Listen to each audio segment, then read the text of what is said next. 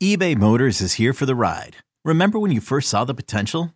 And then through some elbow grease, fresh installs, and a whole lot of love, you transformed 100,000 miles and a body full of rust into a drive that's all your own.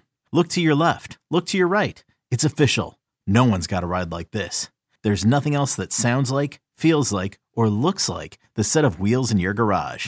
With over 122 million parts, you can make sure your number one ride or die stays running smoothly. So there's no limit to how far you can take it. Brake kits, turbochargers, engines, exhaust kits, roof racks, LED headlights, bumpers, whatever your baby needs, eBay Motors has it. And with eBay Guaranteed Fit, it's guaranteed to fit your ride the first time, every time, or your money back. Plus at these prices, well, you're burning rubber, not cash. Keep your ride or die alive at ebaymotors.com. Eligible items only. Exclusions apply. You could spend the weekend doing the same old whatever, or you could conquer the weekend in the all-new Hyundai Santa Fe. Visit HyundaiUSA.com for more details. Hyundai, there's joy in every journey. And welcome in to another edition of Fifth Avenue Face-Off. Hey, how are you? Chris Mack with you.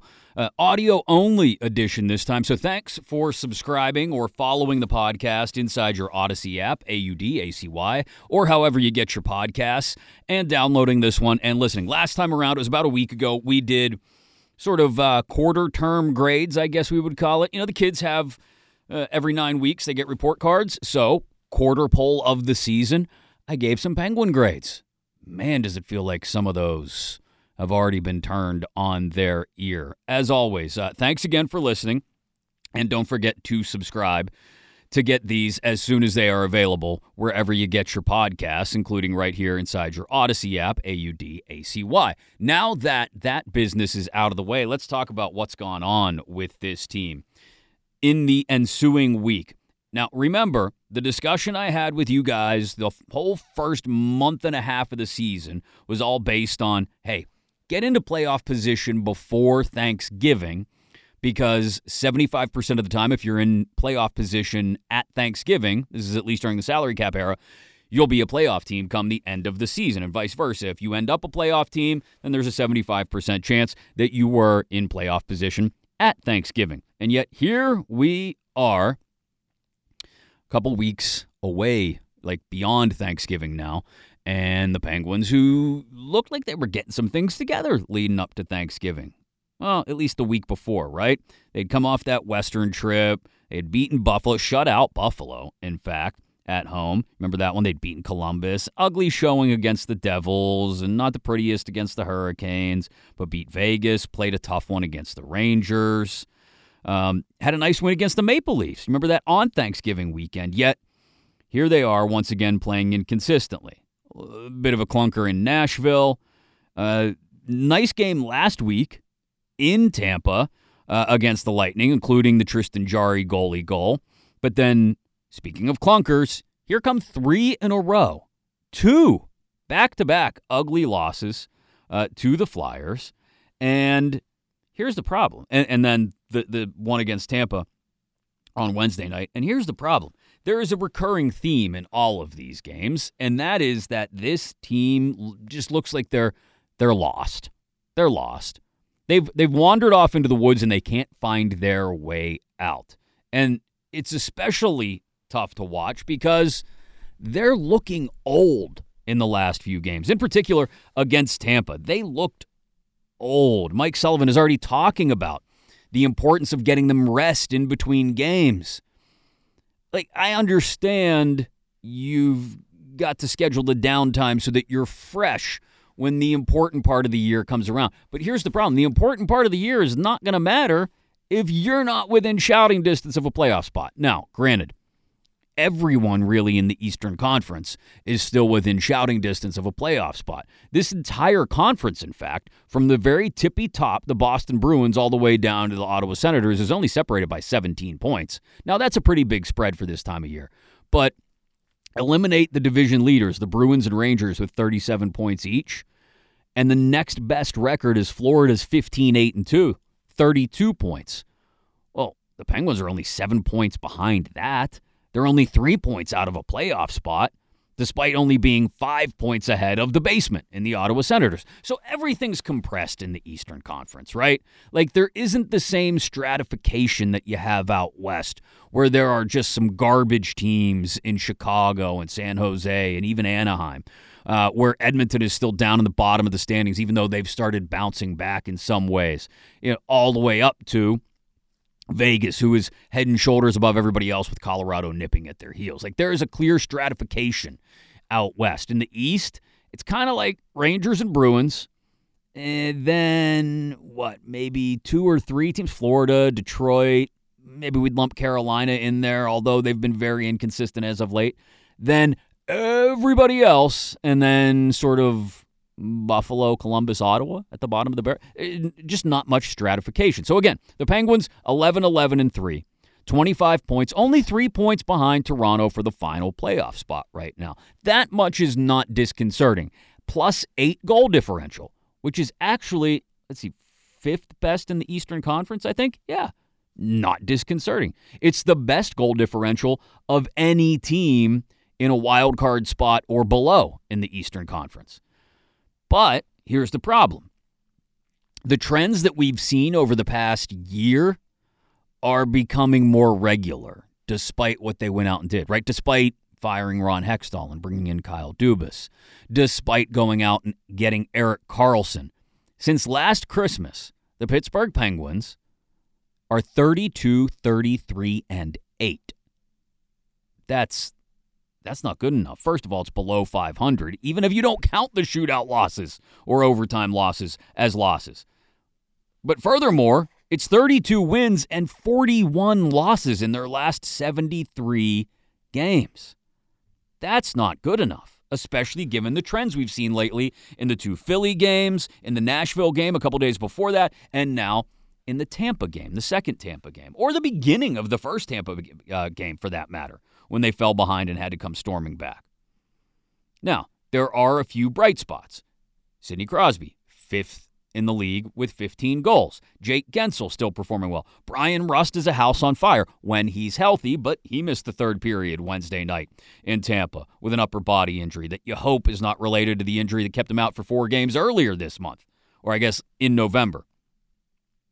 Gino looked like he was, for a second there on Wednesday night against the Lightning, maybe a little bit of angry Malkin in a good way. Just starts ripping slappers on the 5-on-3 rather than playing patty cake as they've been wont to do on the power play. So maybe he's starting to find something. 4 points in his last 11 games. That's not good enough.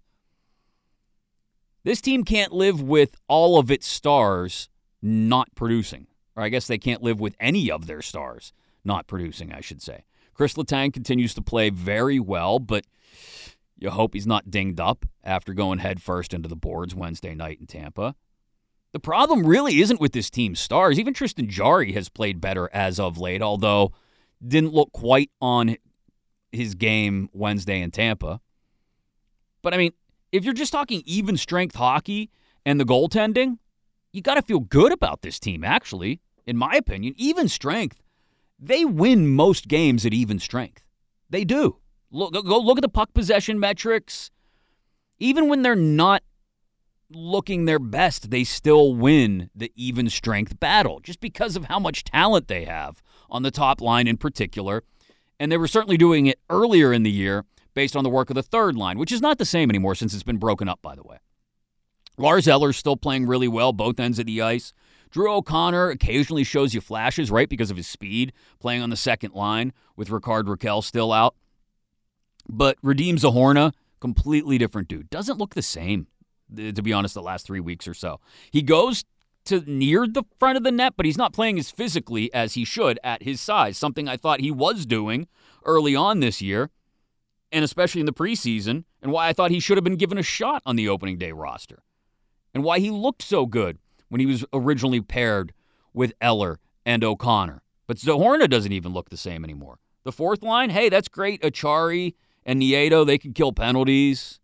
Jeff Carter can stand in front of the net on the second power play, I guess. But that power play, first of all, the penalty killing wasn't great Wednesday night against the Lightning. That's a really good power play, the second best in the league, I think it is statistically, down in Tampa. But you can't. First of all, you can't take dumb penalties. I'm looking at you, Ryan Shea, and you, Graves, that you can't take dumb penalties. And when you do, you got to pick up. I've talked about this before. When your teammates make a mistake, you got to pick them up. You got to be there to have their back, and the penalty kill did not last night. However, the penalty kill is not the problem here when we talk special teams with the 2023-24 Pittsburgh Penguins. We all know that. 0 for 4 in Tampa Wednesday night. 0 for their last 34 opportunities. They are down to 9.9%. 9 times Mrs. Bueller. This has become one of the hardest units in hockey to watch. Their power play is atrocious. It has been now a dozen games, 25 days, nearly a full month since the Pittsburgh Penguins have scored a power play goal. Actually, they're down lower than that. They're down, oh no, that's at home. Let me go to the overall number. Sorry, clicked on the wrong thing. 9.9, third worst in the league. Only the Caps and the Blues have a worse power play. This episode is brought to you by Progressive Insurance. Whether you love true crime or comedy, celebrity interviews or news, you call the shots on what's in your podcast queue. And guess what? Now you can call them on your auto insurance too with the Name Your Price tool from Progressive. It works just the way it sounds. You tell Progressive how much you want to pay for car insurance, and they'll show you coverage options that fit your budget. Get your quote today at Progressive.com to join the over 28 million drivers who trust Progressive. Progressive Casualty Insurance Company and Affiliates. Price and coverage match limited by state law. How many times are we going to see people pass up open looks? Or forget open looks, just looks. If you get the puck, take a shot.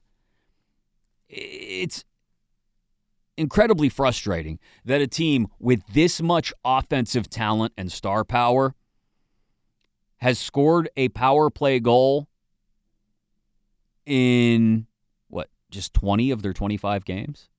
It should be a nightly occurrence. It should be a nightly occurrence with this power play. They should be up there. Well, we talked about it when they acquired Karlsson. Bare minimum, 25%. To really compete, they should be somewhere in the 25 to 30% range. Not to compete, but to be the team that we think they can be, right? Somewhere in the 25 to 30% range. Up there with the Islanders, the Oilers, Vancouver, the Rangers, Tampa. Hell, look at what Arizona's done on the power play. Jersey's otherworldly. Because they think about getting the puck on net, and they think about going to the net and following the puck to the net.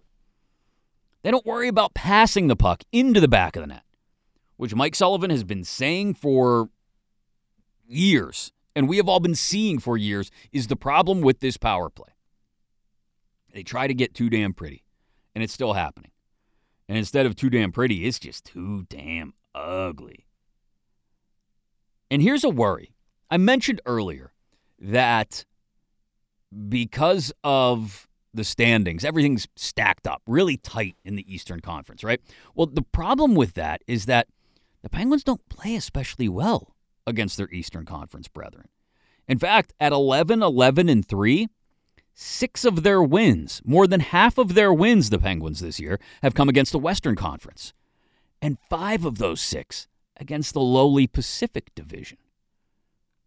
Yeah. Now, Vegas is a good team. They beat Vegas. That's good. I'm not going to sit here and clown them for beating Vegas or the Kings game. Look, those are good teams. I'll give you credit for that. I got no problem giving you credit for those wins. But when 2 are against Anaheim and another in a laugher against San Jose, you're stacking up wins against the Western Conference, which means against the East, they've got a losing record. 5-7-2 against the Eastern Conference, and only 2 of those 5 wins came against the Metro Division. They've got 2 wins in the Metro in 7 games. That's it. One of them against a terrible Capitals team the first week of the season, and the other one against the Columbus Blue Jackets. So, what have they done against teams in playoff position in the Eastern Conference? Well, We just saw them lose 2 to the Flyers, right? We've seen them lose to Carolina. We've seen them lose to the Rangers. We've seen them lose to Detroit. I mean, there's a big one Friday night in Florida because it's going to be a nice Patrick Hornquist ceremony there. The last team he played for before riding off into the sunset, and of course the team that he won 2 cups with coming to town in Sunrise, Florida. My hope is that Friday night, the Pittsburgh Penguins watch that Patrick Hornquist ceremony and channel some of Horny. Seriously, they have to. That's what's killing them on the power play. Actually, that's the one legitimate Achilles heel they have at even strength as well, the front of the net, both offensively and defensively, whether it's Ryan Graves or Marcus Pettersson. And again, Pettersson's having a really good year. You get them in front of their own net, they're not physical enough. Whether it's Radim Zahorna or anybody on the 4 forward units, you get them in front of the net, if you can even get them there, and they're not physical enough. They don't strike any fear into opposing blue lines when they think, oh man, I'm going to have to go to the crease and battle this guy tonight. Who on the Penguins roster does anybody look at and think that about? Yeah, guys don't want to have to battle with Crosby down below the goal line. Nobody does. But who do they look at on this roster and say, oh man, that guy's going to be charging the paint every single time. And I'm going to have to stand there and put my stick in his chest, and then he's going to put his back up in my chin, and we're going to have to sit there and sword fight in front of the net. Nobody does that with this team. They need to be reminded, I think. And look, I know a lot of people think this is a coaching thing. I don't think it's a Mike Sullivan thing specifically. I'll be honest, I still don't. Mike Sullivan knows how to get this team to do what he wants it to do. They just do not do it. They don't. Or I guess he knows what he wants them to do. He just can't get them to buy in all the time. But that's where it comes back around on this problem of them being old, right? Okay, they're old, and they get more days off now. More optional skates, fewer practices. But this team they need to constantly be reminded of the schematic issues they're having. They need to have those tentpole standard ideas that Mike Sullivan has started to transition towards as he goes towards more of a 1-2-2. They need to have those ideas reinforced, or else they backslide almost immediately. Or after 2 or 3 games of success, they backslide. And you end up with a team that forgets how to play. That's not on Sullivan. That's on the team. It is. When they fail to adhere to the system that he's trying to implement, what's he going to do? I mean, he can sit guys. A couple of guys played 7 minutes last night. So if you're not going to bring it, he's going to sit you. Unless your name's Crosby or Malkin or Gensel or Rust. Because those are the only guys doing anything. They're the only ones scoring. Aside from Gino's recent skid. And so the problem here is that resting old guys is a good idea in theory until you realize it's not going to work for the team as a whole because they constantly need to be reminded and reinforced of what the system is supposed to look like. I mean, this team is 3rd worst in the NHL at preventing odd man rushes. They give up 5.5 per game. Only Buffalo and Chicago are worse. And both of those teams are less experienced and younger than the Penguins, which, especially in Buffalo's case, the 2nd least experienced team in the league, 5th youngest, you can explain, okay, yeah, they lose their heads sometimes. They give up a lot of odd man rushes back the other way. In the case of the Penguins, you're the oldest, I think 4th most experienced team in the league. Show some more composure. So show some more understanding for the way your head coach wants you to play the game. Focus on hanging back, playing that responsible. I've called it boring before, but that's fine. Boring 1-2-2. And then capitalizing on the opposition's mistakes going back the other way in transition. Capitalizing on when you're able to set up possession in the offensive zone. By not dancing around, making it look like the frickin' ice capades, by putting the puck on net and driving traffic to the net after the puck gets there, before the puck gets there. Just driving things at the net, the puck and human traffic. Human trafficking, that probably doesn't sound right, huh? But you know what I mean. get to the net, get the puck to the net. But they don't look interested in that. We'll see where it goes from here. But again, where they're at, they're not statistically, points-wise, in the race so far out in the standings that they can't get in there with a nice little run. Florida's a good team, though, Friday night. Arizona's a good team, good, young, scrappy, hungry team on Tuesday. And then, bang, turn around and head up to Montreal to face the Canadiens, who've been a little better than I expected, I think. They got to start piecing it together, because if they look up on, say, New Year's Day and they're not in the picture yet, they might just languish there in, 11th or 12th place in the conference all year. Just far enough out, but not scrappy and hungry enough to climb their way in. Again, that shows age, and that's something to worry about, because that, despite whatever Mike Sullivan wants to do, despite whatever we want to yell and scream about, that can't be fixed. What can be fixed? The power play. And I'll leave you with this. This would be the one move right now. Before making trades of any kind, before blowing anything up, before going drastic and talking about the head coach or anything like that, you want to fire a shot across the bow of the guys on that power play? Might be time to fire the assistant who runs it. Nothing against Todd Reirden as a person, but if he can't get this power play going, if they can't get the power play going, then sometimes, guess what? If you can't fire the head coach, or you're not willing yet or ready to fire the head coach, you fire an assistant. See if that gets them to start firing some pucks on the net. If it doesn't, well, then we move on to other options, don't we? And they do become more nuclear.